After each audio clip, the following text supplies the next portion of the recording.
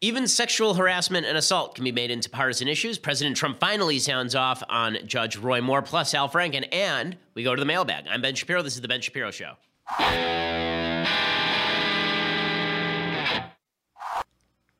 So yesterday I said that we were in the midst of a flaming garbage fire in American politics. How wrong I was. We were only on the edge of the flaming garbage pile yesterday. But today we are definitely in the center of the flaming garbage heap. After all of the fallout from Al Franken, after the fact that it now appears that every Democrat will end up standing with Al Franken, and it appears that every Republican, or a lot of Republicans, will end up standing with Roy Moore, it appears that no one really cares about bad conduct, which is very upsetting to me personally, because I don't like that. But we will talk about all of these things in just 1 second. First, I want to say thank you to our friends over at Quip. So, if you're concerned about not just your oral hygiene, but your actual health, then you should be concerned about how you brush your teeth, because there actually is connection between how you brush your teeth and things like heart health, according to studies. That's why you need to use Quip. That's why I use Quip. So Quip is a new company refreshing the way people brush their teeth. It's an electric toothbrush that packs premium vibration and timer features into an ultra slim design, half the cost of bulkier brushes. It's like Apple designed a toothbrush. It's very slim. It's very sleek. It's battery powered.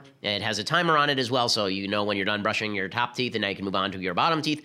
It starts at just $25, and if you go to getquip.com/Shapiro, you get your first refill pack free. So they send you can put you on a schedule to get refill packs for the tip of the brush, which ensures that you're not using an old brush head. And you can subscribe and get a recommended 3-month plan for just $5, including free shipping. So go to getquip.com/Shapiro, and you get all of that, plus the first refill pack free with a Quip electric toothbrush.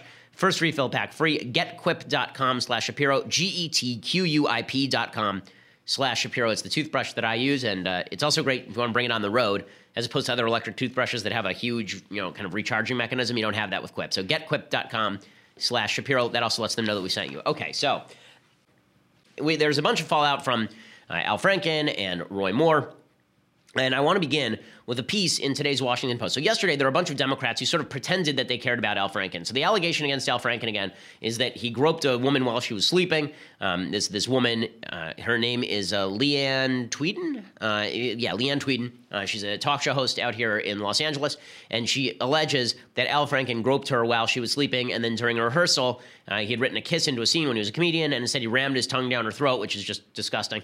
And so all of this had created an enormous amount of controversy. In fact, we can start with Leanne Tweeden talking about Franken. Here is what Leanne Tweeden had to say about Franken's clip 9. The world that you're making for your children, for your 2-year-old and for your 4-year-old, you realize that you are making it better for them. I don't know the genders of your children, but it actually doesn't even matter. I have a boy and a girl. Okay, well, but both of them need to be impacted by this, right? Not just the girl.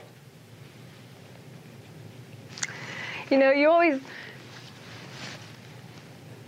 Sorry. Nothing to be sorry about.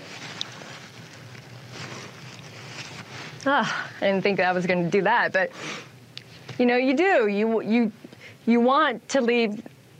You try to set examples for your children, right? You want to leave the world a better place. Okay, and so the allegations against Franken are obviously serious enough that yesterday a bunch of people said, well, we'll start a Senate Ethics Committee investigation. And Franken himself calls for a Senate Ethics investigation. There's only one problem with this. It's total nonsense. Between 2006 and 2017, or 2007 and 2016, there were 613 different Senate Ethics investigation requests. How many punishments were handed down? How many sanctions were handed down? 0. Giant 0. So when Democrats say, yeah, we're treating Al Franken with the gravest seriousness. No, you're not. Plus, what would you have an ethics investigation about? There's a picture of him trying to grab her boobs while she's sleeping. What exactly is the investigation going to be? Senator Franken, did you try to grab that woman's boobs? Senator Franken, there's a picture of it, but it was a joke. Ethics Committee, well, there's a picture of it. Him, I take the fifth. What is the investigation going to be about here? Exactly. And now we know, okay, the fact is that the left is willing to throw people under the bus when they're no longer useful to them, but they want to stick with them when they are useful, right? When it's Bill Clinton, now they can throw Bill Clinton under the bus. There have been a bunch of articles this week about how Bill Clinton should have resigned in 1998. Thanks for getting around to it 19 years late, gang. And now there are a bunch of articles about how Al Franken should stick around. So there's a woman named Kate Harding, who's the co-editor of Nasty Women, Feminism, Resistance, and Revolution in Trump's America. So she's a feminist, right? She hosts a podcast called Feminasty, which sounds like death on the ears. And here is what, and she wrote a piece for the Washington Post today called, I'm a feminist. I study rape culture, and I don't want Al Franken to resign. Yeah, I'm freaking shocked. She says, as a feminist and the author of a book on rape culture, I could reasonably be expected to lead the calls for Al Franken to step down following allegations that he forced his tongue down a woman's throat, accompanied by a photo of him grinning as he moves in to grope her breast while she sleeps. It's disgusting. He treated a sleeping woman as a comedy prop, no more human than the contents of Carrot Top's trunk, and I firmly believe he should suffer social and professional consequences for it. But I don't believe resigning from his position is the only possible consequence or the one that's best for American women. Cynics on both the right and left will presume I am passing by this particular steam tray on 2017's smorgasbord of feminist outrage because Franken is a Democrat, and so am I. I was even his proud constituent for 2 years. In the most superficial sense, this is true. And that's not just the most superficial, that's like the only sense. There is no deeper sense. That you'd think Franken is going to vote the way you want him to vote, and so you're fine with this. So this is just a variation on the old Time magazine columnist Nina Burleigh's comment about Bill Clinton that she'd be willing to offer him oral sex so long as he kept abortion legal.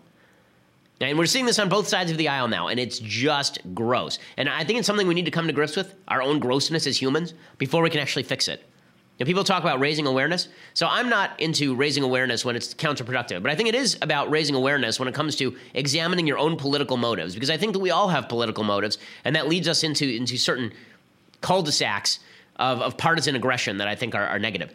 She says, it's meaningless to say it's because I'm a Democrat without asking why I am a Democrat. If you understand what it means to be a Democrat today, that is why it makes sense to vote blue over red in this highly polarized political environment, you can understand why it might not make the most sense to demand Franken's resignation effective immediately.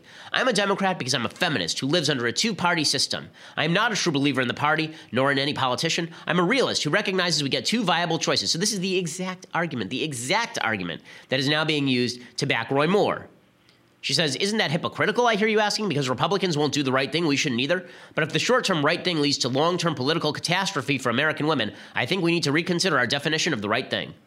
Okay, so this is the exact opposite of the argument. I mean, it's the same argument, actually, that's being made. It's just the photo negative of the argument that's being made by a lot of people who are backing Roy Moore, saying, listen, if Doug Jones gets in the Senate, he's going to vote for abortion. I hate abortion. So if I have to choose, I'll choose to vote for Roy Moore. Right? It's the photo negative argument. And the problem is, if both sides make this argument, we will get people who are alleged sexual molesters and sexual assaulters in the Senate chock-a-block. They will be there all the time. And none of this is going to change. Change comes about when we realize that the ends don't always justify the means. And we realize that, yes, I would not vote for Doug Jones. Yes, I would not vote for Al Franken. But that doesn't mean that just because somebody is bad, I have to vote for their opponent, or I can't find a third solution. I can't find some sort of write-in solution. So all of this is very upsetting and disappointing, and it makes us feel like we have nothing in common, because we don't. Right? We don't have anything in common. If we're to the point where we believe that sexual molestation or sexual assault allegations can be put by the wayside because it's more important to defeat the other side, then we can't live in a republic with each other. We just can't. I mean, the end of the republic has basically come. Now, with all of this happening, you can see that the politicians are using this particular mentality as a way to maintain power, and this is happening on both sides. So, for example, Roy Moore, who's been hit with all of these terrible allegations, he's coming back now, and he's saying that Mitch McConnell should step down. So the more partisan Roy Moore gets, the more he knows he's protected. Right? The harder a position he takes, the more fiery a position he takes, the more he knows that there are people who are going to rally to his side to, quote-unquote, oppose the other side. So here is Roy Moore attacking Mitch McConnell, saying McConnell should be the one who steps down, not me, right? Not me. I'm going to stand here wearing my cross and American flag pin amidst allegations that I have not rebutted in any serious way. Mitch McConnell is the one who should step down. Listen, I'm not a fan of Mitch McConnell, but this has nothing to do with McConnell. But again, the more partisan you can make the argument, the more you know that people will rally to your side. So here is Roy Moore saying this. Well, I want to tell you who needs to step down. That's Mitch McConnell. Come on!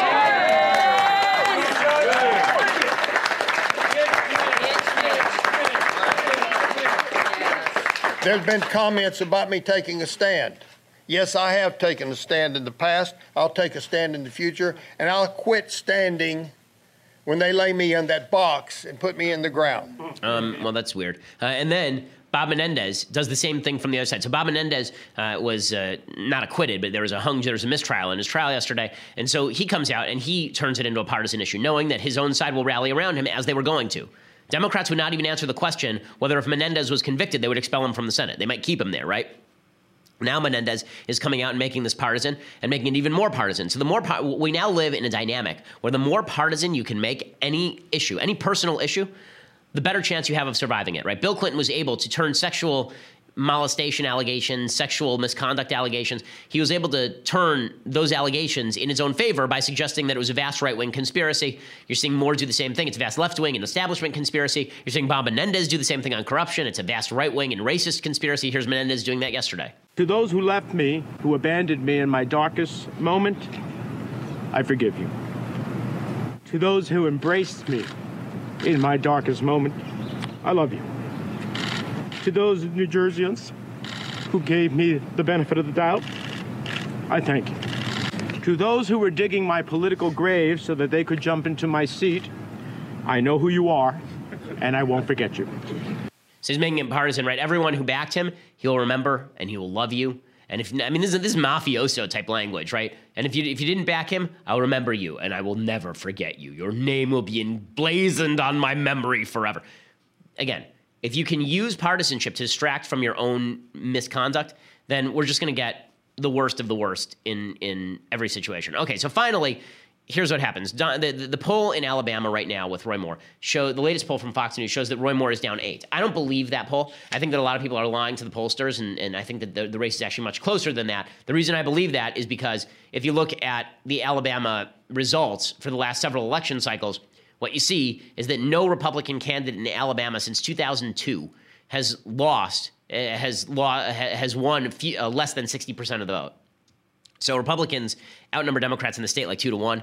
So the idea that he's losing by 8 points would be truly shocking. But that with that said, he is apparently in a tight race. He's losing the race, and he won't step down. And as I've said before, the only person who could really step in and put an end to Roy Moore's run here would be President Trump. So we'll get to President Trump's reaction to all of these things. Finally, he's speaking out, but not in the way that I would like. We'll get to all of that in just a second. But first, I want to say thank you to our sponsors over at the U.S. Concealed Carry Association. So if you are a gun owner, can you say with 100% confidence that your family and your home are safe? What if you're forced to pull the trigger? Do you know what happens next? Do you know what to say when the police arrive? You'll find the answers in the USCCA's complete concealed carry and family defense guide. And you can get yours completely free, but you have to act now. It's a 164-page guide and a free audiobook, and you will learn how to detect attackers before they see you, the safest and most dangerous places to sit in a restaurant, how to responsibly own and store a gun even if you have little kids, and more. But they're only offering this to my listeners for a few more days. So if you want your free copy, you have to hurry. Go over to defendmyfamilynow.com. That's defendmyfamilynow.com, and get your free copy of this 164-page guide that will make your life a lot safer because you'll know a lot more than you did yesterday. Defendmyfamilynow.com. Again, that's defendmyfamilynow.com. Go over and check it out. That address also lets them know that we sent you. Okay, so President Trump is finally sounding off about Roy Moore, but he's not actually speaking. So he sends out Sarah Huckabee Sanders to talk about it. So what is his position? Right, so Trump, who has a position on everything, right? He had a position on Jemele Hill at ESPN. He said she should be fired. He said that Colin Kaepernick is a son of a bitch who should be fired. Right, even though he wasn't really in the NFL at the time. And, I may agree with his assessments on people who kneel for the anthem, and I may agree that Jemele Hill, not that she should be fired, I don't think she should have been fired, but that she was wrong in her assessment of politics. But he's been completely silent on Roy Moore for over a week, even though he endorsed Roy Moore after Roy Moore won the primary. So finally, Sarah Huckabee Sanders is trotted out to answer questions about Roy Moore. And what this does demonstrate, by the way, is that Sean Hannity and the White House are very much in coordination because, as you recall, Sean Hannity the night before last came out and said that he wanted to let the people of Alabama decide. The White House is giving exactly the same message. So that is a shift. Apparently, there were reports that Sean had been getting calls from Bannon and from the White House saying, back off Roy Moore a little bit. So the White House is also backing off of Roy Moore. Here's Sarah Huckabee Sanders saying that Trump thinks the people of Alabama ought to decide, which is a truism. Again, I said this yesterday. When people say things like, let the people decide, what they're really saying is that they are not going to take a position, right? That's really what they're saying. And that's stupid, okay? Trump has taken a position on everything. Literally everything. All the things Trump has taken a position on, but here he chooses to go strategically silent. The reason that that's bad is not just because I think it's immoral, even though I do think it's immoral. The reason that I think it's bad is because Donald Trump is one of the very few people in America who could actually make a difference in this Senate race and actually make sure that Republicans keep the seat without that seat being Roy Moore's. Here's Sarah Huckabee Sanders, though, basically kicking the can down the road. The president believes that these allegations are very troubling and should be taken seriously, and he thinks that the people of Alabama should make the decision on who their next senator should be. So that's a no. He thinks Roy Moore should stay in? Look, the president said in his statement earlier this week that if the allegations are true, then that Roy Moore should step aside. He still firmly believes that. Okay, so, that doesn't mean anything. right? We now know what we know. Okay, nothing further is really going to come out here. The idea that if true, he should step aside, but let the people of Alabama decide. Again, the people of Alabama will decide, right? But he can have an impact on this race. If he were to come out and say, Roy Moore, get out, people of Alabama, don't lose the Senate race because of Roy Moore, that would actually have an impact in this race, but that's not what's happening here. And then, and then Trump tweets, but so Trump doesn't say anything about Moore, right? But he does have some things to say about Al Franken. So the allegations come out about Franken. He's been completely silent on Twitter, right? He's been over in Asia. This was the excuse for him not commenting on Moore. He comes back, and now he's on Twitter late at night. And so Trump starts tweeting about Al Franken. So he tweets the Al Frankenstein picture, and it's Frankenstein, right? But he spells Frankenstein I-E instead of E-I. Again, spell check. He says, the Al Frankenstein picture is really bad, speaks 1,000 words. Where do his hands go in pictures 2, 3, 4, 5, and 6 while she sleeps? Right? And then he continues along these lines. And he says, and to think that just last week he was lecturing anyone who would listen about sexual harassment and respect for women. Leslie Stahl tape? The Leslie Stahl tape is a reference to him making jokes about sexually abusing Leslie Stahl while she's asleep or something. Now, so, Trump is perfectly willing to sound off about Franken. Now, a lot of people on the right love this about Trump, that he's not shy about sounding off about political opposition. And when it comes to the partisan battles, this is the thing that they really enjoy about Trump, is that Trump is always happy to throw a punch in the other direction.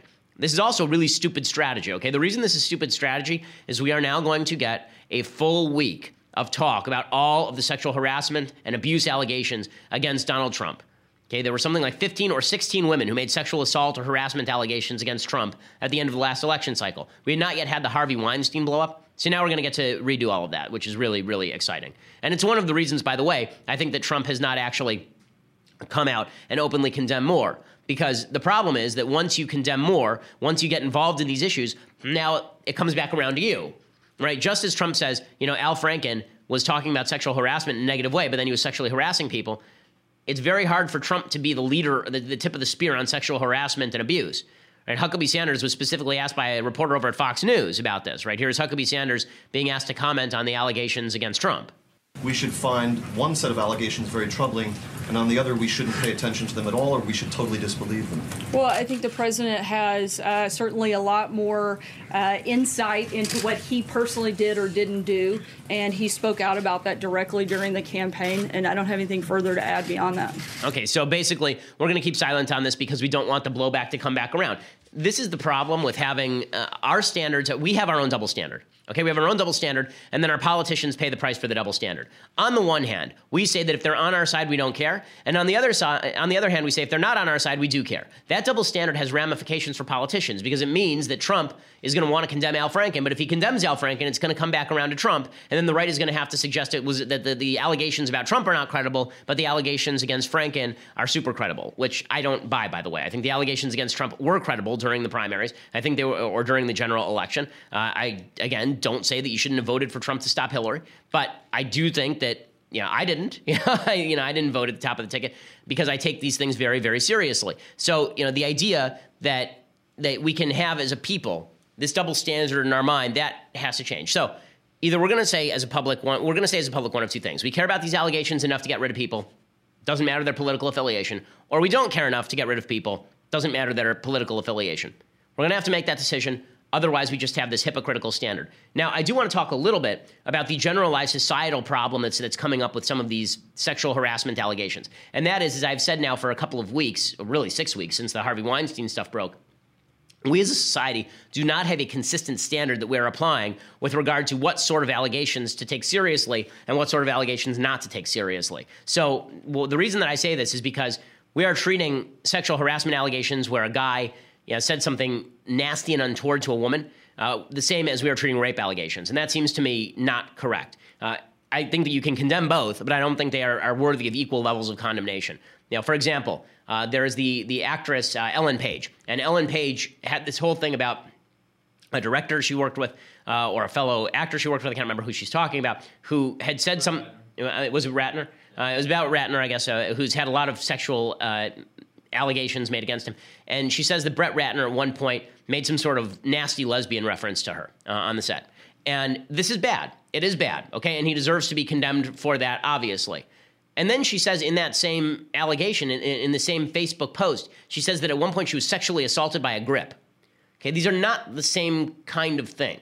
right? They're both bad, but they're not quite the same kind of bad, right? Rape and sexual assault are not the same thing as sexual harassment, and conflating the two actually ends up making light of sexual assault because it allows people to slough it off. It allows people to basically say, okay, that's the same as saying something nasty. Well, sexually harassing a woman and sexually assaulting a woman are not quite the same thing. They're both bad, but they are different levels of bad, right? It's bad to hit a child. It's worse to kill a child, right? It's bad to yell at somebody. It's much worse to hit somebody.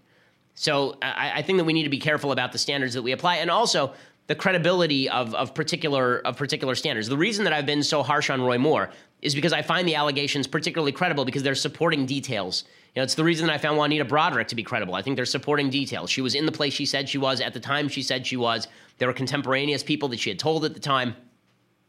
But I think that one of the things that is going to happen now is the hysteria is so loud and so much that there's the possibility that we're going to jump to conclusions. We shouldn't jump to conclusions. I've called for a certain level of credibility, but I think that we should determine for ourselves what exactly that level of credibility is. In other words, I'm calling for a standard, because otherwise sexual harassment, sexual abuse, these are just going to become clubs that you can wield against the other side rather than a real attempt to cleanse the society of a grave evil.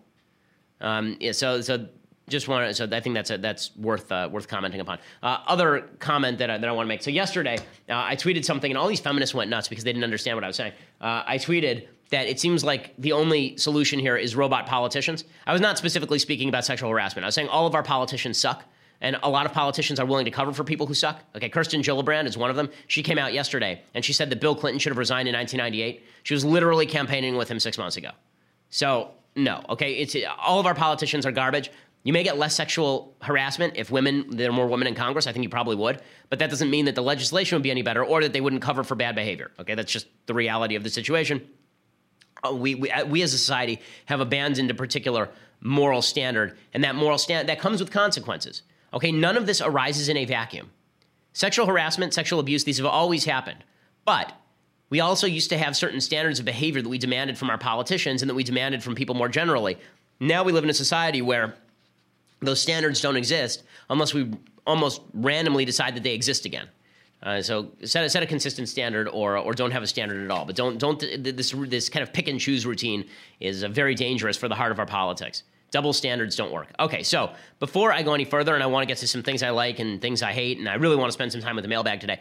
First, I want to say thank you to our sponsors over at Upside.com. So that business trip that you're about to book, do it at Upside.com, and you'll get two fantastic gifts. First, you get a free pair of Bose SoundLink wireless headphones so you can have some peace and quiet on your business trip. And second, you get a better business travel experience. We use Upside.com to book my business trips all the time. Only Upside has customer service specialists who look out for you at every step of the way, handling any problem, right? Their team is available 24/7, so if there's a screw up with your flight or with your hotel or with your rental car, you call them up and there's someone on the other end of the phone. They're available on demand by chat, by phone, by email, whenever you need them. They monitor your business trip around the clock. They proactively keep you posted on everything from the weather in the city where you're going to changing your flight home so you can adjust your meeting schedule. It's a really terrific service. It's one of the things that's been missing in sort of the travel arena is that once you book your ticket, you're totally screwed if something goes wrong. Not the case over at Upside.com. So here is how you can get your free pair of Bose SoundLink wireless headphones. Book your first business trip at Upside.com and use my code BEN, and the Bose SoundLink wireless headphones are yours for free. That is code BEN at Upside.com to claim my gift. Again, that's a Bose SoundLink wireless headphones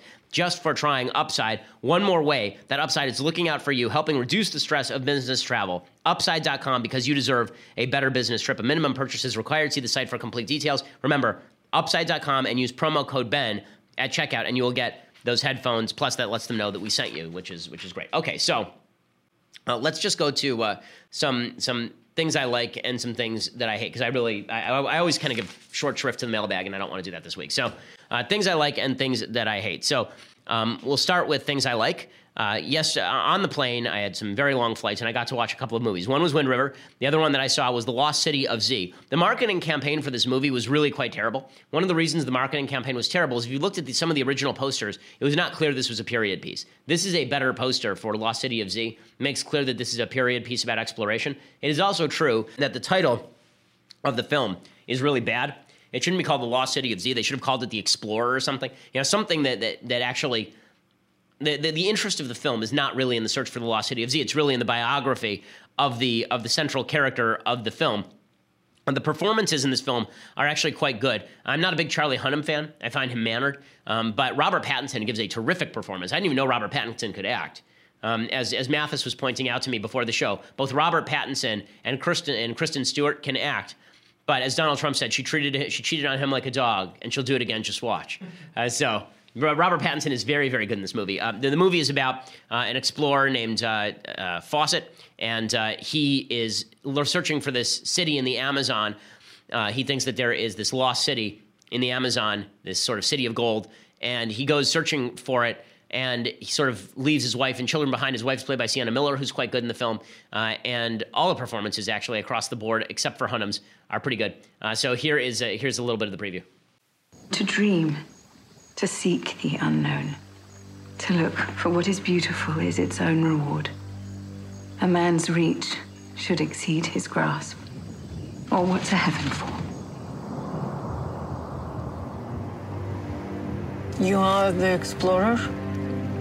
Give me a hand. I wish to find a lost city. What you seek is far greater than you ever imagined. Okay, so the preview is you can see it's beautifully directed. It's really well acted. It's really Oscar bait. And it's been largely ignored. It didn't do any sort of business at the theater, so far as I can tell, even though it's got a bunch of big-name actors and a really big budget, and it's beautifully shot. There's a whole World War I sequence that's really well done. So it's well worth watching. It is not an uplifting film. It sort of tries to be, and it sort of tries to be politically correct at the same time. There are a few kind of politically correct tropes in there, but it's well worth watching. Okay, so I have more things that I like and some things that I hate in the mailbag, but for that, you're going to have to go over to dailywire.com and subscribe. For $9.99 a month, you can get a subscription to dailywire.com. That means that you get the rest of my show on video live. It means that you get to be part of the mailbag, so if you subscribe right this minute, you can be part of the mailbag, which we'll be doing in about 5 minutes, and you can ask me questions and have all your life's questions answered. You also get the rest of Andrew Klavan's show live, the rest of Michael Knowles' show live. We're going to start doing a new show on Fridays that should be pretty great, where we just sit around and discuss culture, me and Klavan and Knowles and Jeremy Boring, the God King of Daily Wire. So that should be a lot of fun. Plus, you are going to be able to get discounts at the Shapiro store when that does come. It will come. I've been promising it. It's like The Wall. It's going to happen. I promise. Except, unlike The Wall, it may actually happen. But if you get the annual subscription for $99 a year, you will also get this, the very finest in all beverage vessels, the Leftist Tears hot or cold mug. I will call it a mug just to spite Steven Crowder. It is spectacular. It is grand and glorious, so you get that as well. If you just want to listen later, go over to YouTube, subscribe. Make sure that you go to iTunes and SoundCloud, subscribe there, and leave us a review. We always appreciate it. We are the largest, fastest-growing conservative podcast in the nation.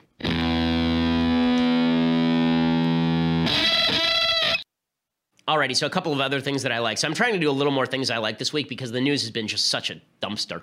It's just been terrible. And speaking of bad news, it's now breaking that it looks like the tax reform bill is at least on the ropes. Senator Ron Johnson has said he's not going to vote for it as it currently stands. Lisa Murkowski saying she's not going to vote for it as it currently stands. So they're basically one vote away from the thing collapsing. But let's do some good news. Okay, so this I thought was just super cute. So this came from ABC News. There's a little 5-year-old kid who's coming back from kindergarten on the school bus, and his 3-year-old sister is waiting for him, and this is just adorable.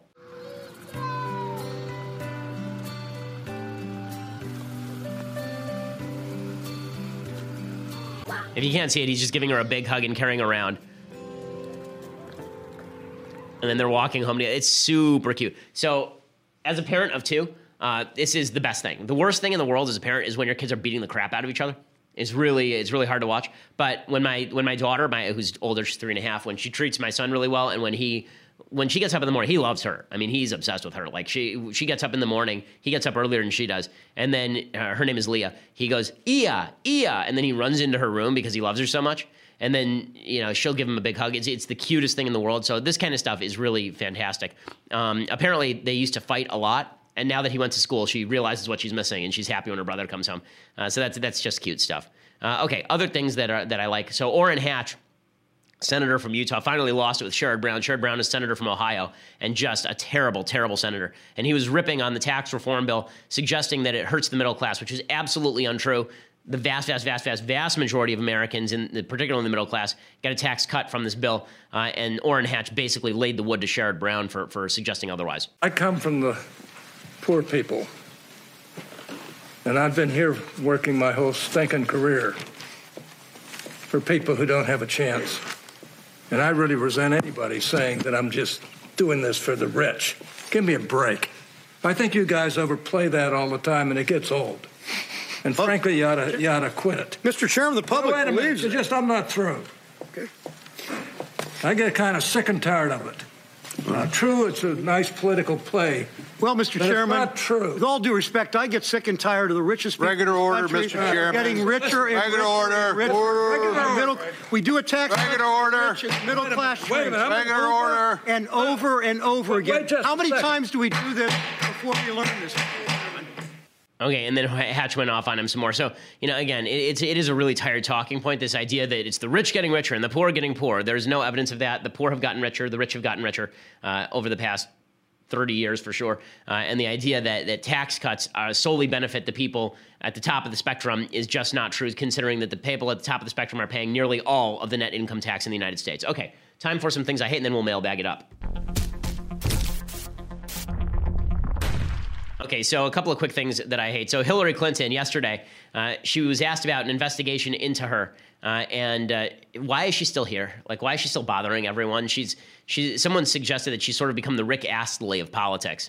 That you just get rickrolled into playing videos of Hillary Clinton. I think that's basically correct. Also, she apparently shops in the wardrobe fashioned by Maria by Julie Andrews in Sound of Music. Like she gets all of her clothes made from curtains. In any case, here is Hillary Clinton talking about why an investigation into her would be an abuse of power. But if I try to take myself out of it, which is kind of hard because it's personally offensive that they would do this, but taking myself out of it, this is such an abuse of power, and it goes right at the rule of law. Okay, so it goes at the rule of law when she's investigated, but it doesn't go against the rule of law when Jim Comey of the FBI coordinates with the Obama administration to let her off without evidence. Yeah, so I love this for Hillary. It's an abuse of power when she is investigated, but not an abuse of power when she's let off for no reason. That's really exciting. Also, I don't understand why she's wearing like a necklace made from balls from a ball crawl at Giggles and Hugs. That's confusing too. Okay, so enough making fun of Hillary's wardrobe. Let's make fun of art. So there's a Christie's auction the other day, and there are a couple of pieces of work that went for a lot of money. So there was a Da Vinci painting of Jesus that went for $450 million, which suggests that somebody has too much money on their hands. And it doesn't look like Jesus. It looks kind of like the Mona Lisa with a beard. It's not good. But that was not the bad painting. The worst painting was this. Okay, so there is an artist, I guess, named Cy Twombly.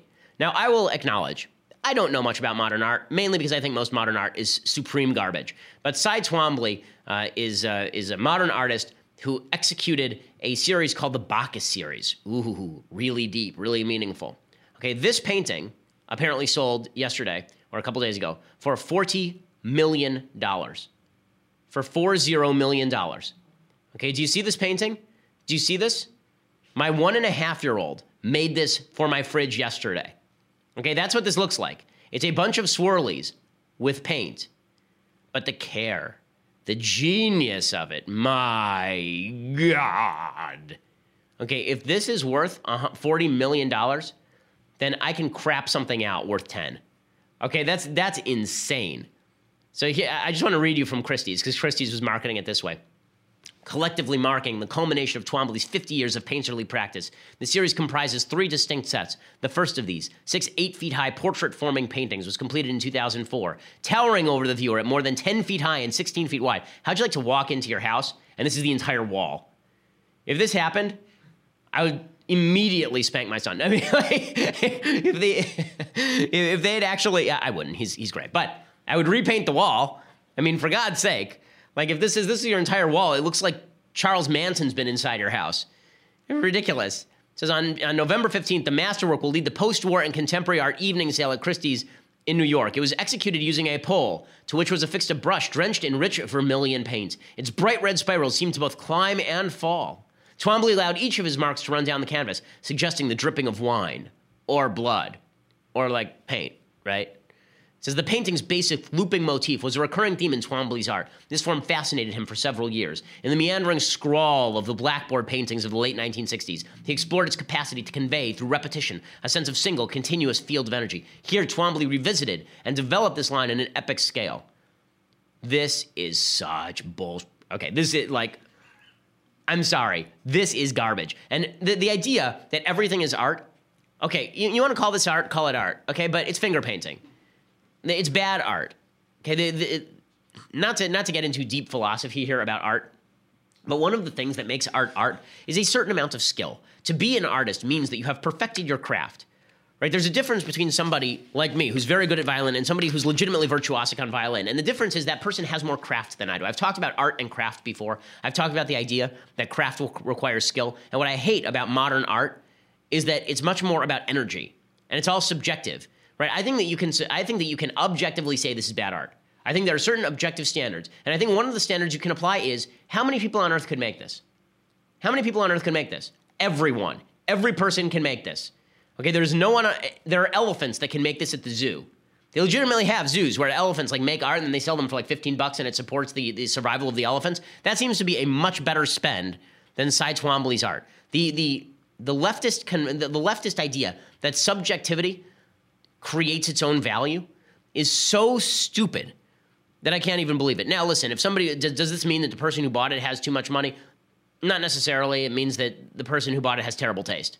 But the idea that art has no standards whatsoever is the death of everything, right? It's true in music. We look at people who play 3 chords and suddenly they're Beethoven. We look at people who rhyme badly and suddenly they're Shakespeare. The whole purpose of art is that you are supposed to be better at something than anyone else. In no other arena of American life or Western life do we treat people like this. Only in the artistic field do we do this, right? You never do this with a plumber. You never be like, the plumber wouldn't come in and screw up your pipes and be like, you know what? He really used his creativity there. You know, I can take a hammer and just beat on that pipe, and it gives me a new sense of meaning.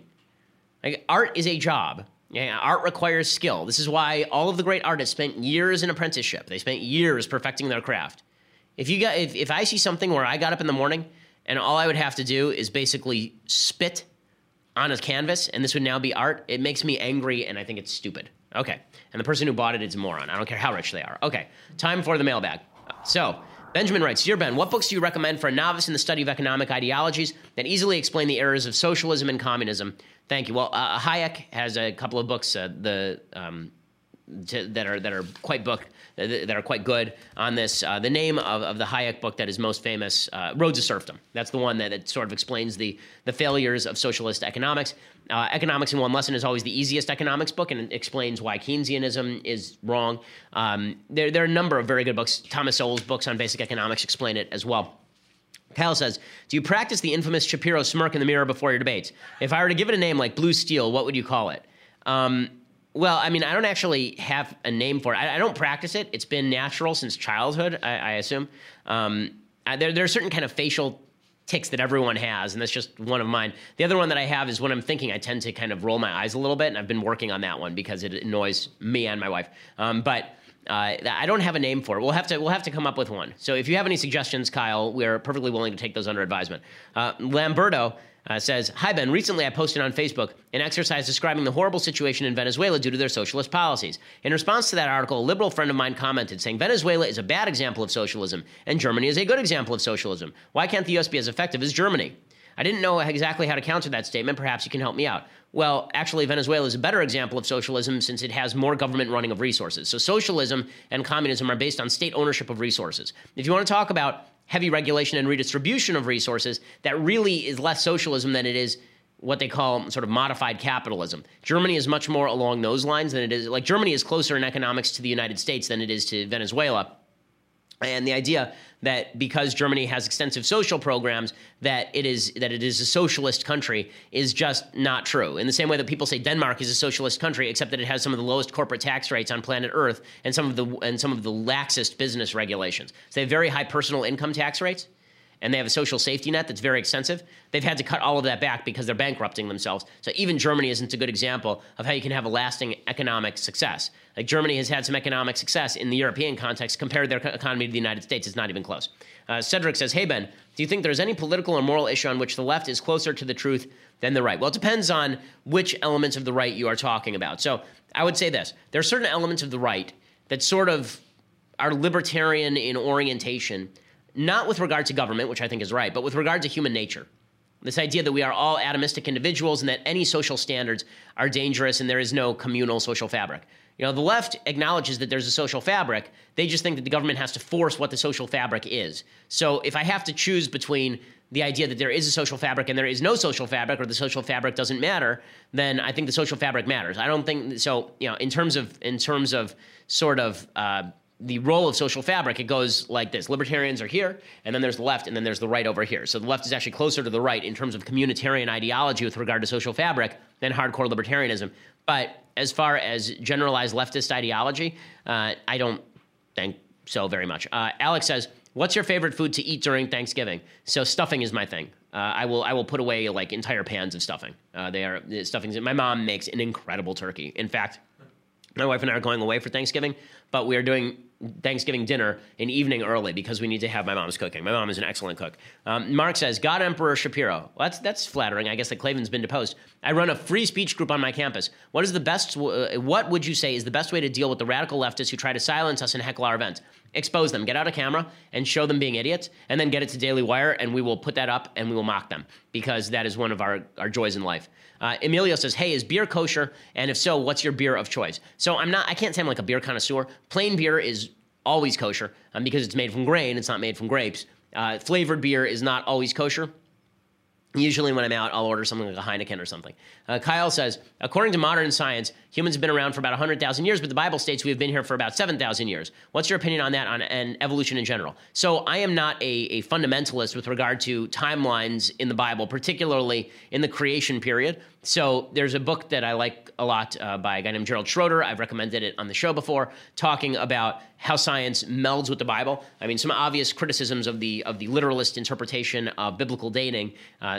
Pretty clearly, for example, the Bible says at the very beginning, there was night and there was day the first day. That happens before the earth has been created, before the sun has been created. So what is the timeline there? Is that really a 24-hour period, or is that something very different? So I don't think that the Bible was meant to be taken supremely literally along those lines. But if you're I'm not sure how you would convey that the earth is hundreds of thousands of years old and evolution existed in a document that was created 3,000 years ago for people who had no idea what evolution is, had no idea what species were, had no idea about periods of time. I mean, how do you explain carbon dating? So I think that God has a bit of a rough road to hoe in terms of communication with human beings. He's always bound by the capacity of human beings to understand, which is pretty clear even from the biblical text. When Moses said to God, let me see your face, and God says, I can't let you see my face or you'll die. I think that's pretty much correct. Perfect communication between God and man is not a real possibility, in the sense that everything is always going to be filtered through the prism of the mind, and God knows that. Josh says, if the founders were alive today to see what America has become, what do you think they might wish they could go back and change or do differently? Well, I think that the problem, listen, I think if the founders were alive today, and many of them were not raised in a context in which slavery was appropriate, they would abolish slavery right off the bat. I think that they would also be a little bit less sanguine about the power of the judiciary. I think that they would also tremendously oppose the power of the bureaucracy, and they would put restrictions in the Constitution against it. But the Constitution is a pretty good document. I'm not sure what exactly they would change in order to prohibit what happened, because all of the problems with the Constitution in terms of government growth have been specifically variations from the Constitution. So that's not because the founders embedded anything in there that's wrong. They might have taken some of the anti-federalist critiques a little bit more seriously about the possibility of growth of federal power, but it's also important to recognize that at the time, they were fighting against the Articles of Confederation, which were the weakest form of government known to man, essentially. Ryan says, you've spoken about voting for representation versus voting for morality. Would you rather have a socialist saints in office or questionable conservatives? So the idea here is that you are, should you vote for somebody who is moral but disagrees with you, or should you vote for somebody who is questionable but agrees with you? So I'm going to reject the false binary that we live in a system where we can't elect moral men who agree with us. But if the false binary is, would I rather have people who are personally saints but vote for socialism, versus would I rather have people who are child molesters but agree with me? If that is the false binary we are creating, of course you would have to say that you would vote for the person who most represents your priorities. I get that. But I don't think that that's the binary. And I don't think that that is a recipe for a repeat election cycle. So here's one of the things that I said about the 2016 election, and I'll say it again about Alabama. Elections do not exist in a vacuum. They're not one-time events. The idea that how you vote in this election impacts how the country moves in future elections is a fact. The moral character of a country is built off of repeated trials and errors. Okay, you don't get to take one election and take it and crystallize it and say this is the only election that has ever mattered in the history of the world. When you do that, you end up in a world of false binaries, and that's how you end up with a bunch of bad choices. I think that how you vote in elections, how you decide this, makes a difference. So, if you were to ask me, is it worth sacrificing one election so we can have a better country where there's the possibility that everyone requires good people to be in office? And so next time my choice isn't between a questionable conservative and a socialist saint, it's between a socialist saint and a conservative saint, then that's something that I think is worth sacrificing for. I think that if we all hold by that standard, then we'll have more saints in office and fewer sinners, and more saints who agree with us in office and fewer sinners who agree with us in office. So, the whole premise of my logic on this politically is that sometimes you have to take a short-term loss in order to make a long-term gain. But I think that we live in an era where if you think that we can't take a short-term loss, that it's the end of the world if we lose something, or at the end or that even the possibility of losing means that we have to vote a certain way, everything is crisis point. A lot of exigent circumstances require you to make bad decisions, and I think that that's where we are repeatedly in politics, and I don't think that's where we ought to be. Ryan says, I just read his. Lynn says, Ben, if you were given the task to run a high school without the Department of Education getting in your way, what would you be teaching the students and why? So I would be inculcating virtue. So I would spend some time actually talking about the virtues and why they are important in pursuing human happiness. This is something that we don't teach in high schools anymore. I would also be pushing apprenticeships as opposed to particular classes in certain study areas. I think that learning skill sets is actually a lot more important sometimes than learning knowledge that you may never use. So, but virtue is my key component. I would be teaching people that happiness is reliant on you being a virtuous human being, and here are the ways that you can make your life more enlightened and more virtuous. Austin says, by the way, the founders agreed with me. George Washington talked routinely about this being the role of education in a free society. A society that does not inculcate virtue in the young is likely to crumble when they're old. Austin says, hi, Ben. Is refusing funding to sanctuary cities against the law? If not, how are judges able to block these executive actions? So, no, it's not against the law. The basic rule, I believe, is that the federal funding must be tied to something that has to do with it being a sanctuary city. So this was ruled during, I believe, the Reagan era, because Reagan tried to remove federal funding from certain states that were not cracking down on drunk driving in the way that he wanted. And so what they said is that the funding that he's removing has to be somehow logically connected to the cause that he's attempting to push.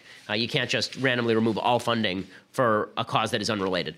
Michael says, what is the greater overarching cause and problem that these sexual assault charges stem from? Thanks and love the show and true allegiance, especially your signature. One day it'll belong to my son. Well, I appreciate it, Michael. So the greater overarching cause that these sexual assault charges stem from is, again, failure to teach virtue. Teaching boys not to rape is easy, but if it has no context, if you're not supposed to if you're not teaching boys an affirmative virtue, then they are likely to fall into temptation more often. The same thing is true for young women who are being told that, listen, sexual assault is not the fault of women, it's the fault of the people who do the sexual assaulting. But you're increasing risk when you tell people that a libertine sexual order in which consent is the only value is likely to lead to happiness. That leads to riskier encounters. Okay, again, the evil is the fault of the evildoer, but riskier encounters are likely to increase the proportion of encounters in which an evil event happens. Roderick says, Ben, would you please explain net neutrality? I've done that before, so I'm going to skip that one. You can look back at previous podcasts because I have talked about that at length. Christian says, hey, Ben, I'm a big fan of the show from Switzerland. I was wondering, is there any way in which the U.S. could learn from the Swiss healthcare system? I know it costs us a lot of money, but it seems to be working very well with the individual mandate. Why hasn't the U.S. considered such reform? So, Christian, as you may have seen, in my debates, when I say if you're going to have a government-run system, it should look like the Swiss healthcare system, I think that's right. But I don't think that a government-run healthcare system is the best healthcare system. So Switzerland provides universality and quality, but not affordability. It costs a fortune. It's very, very expensive in Switzerland. But is the United States willing to absorb those costs? I'm not sure the United States is willing to absorb those costs. Also, you need to worry about the creation of new products and services as opposed to the redistribution of existing ones. And a capitalist market is the best way to do that. Okay, so final question here. Braden says, Ben, I'm 22 years old and married, making a good living. My wife wants a baby, as do I. However, I'm afraid to be a dad because I didn't have one growing up and don't have all great reference points to go off from my youth. What, if any, is your advice on this? Well, Braden, I think that the fact that you acknowledge this as a problem is one of the reasons why it sounds to me like you're going to be in good shape to have a kid. Recognizing your own flaws as a person, recognizing your own shortcomings in your childhood, things you want to do better, is a great way to raise kids because it means that you're going to be thinking. I say this to people all the time. If you're truly worried about sin, if you're truly concerned about your own level of sinfulness, you are less likely to sin than if you're blithe about your sin. And if you're truly worried about making mistakes, that means you're going to think twice before you make those mistakes. So what I would say is that I think you and your wife, it sounds like, would make very good parents. And, if you're looking for great reference points, then try to find people who you think are great parents, get close to them, and try to learn from them. And try to put yourself in situations where you can learn from other men you admire. So that my dad always said this when I was growing up, that he liked to have friends where I could look up to them also and admire them. And people who treated me well as well. I think that you can do that too, and I think that would be a worthwhile thing. Okay, so we will be back here on Monday. Hopefully the world will not implode in our absence. It's going to be Thanksgiving week next week, so let's try to have a happy week. That'd be nice. Have a great weekend. I'm Ben Shapiro. This is The Ben Shapiro Show.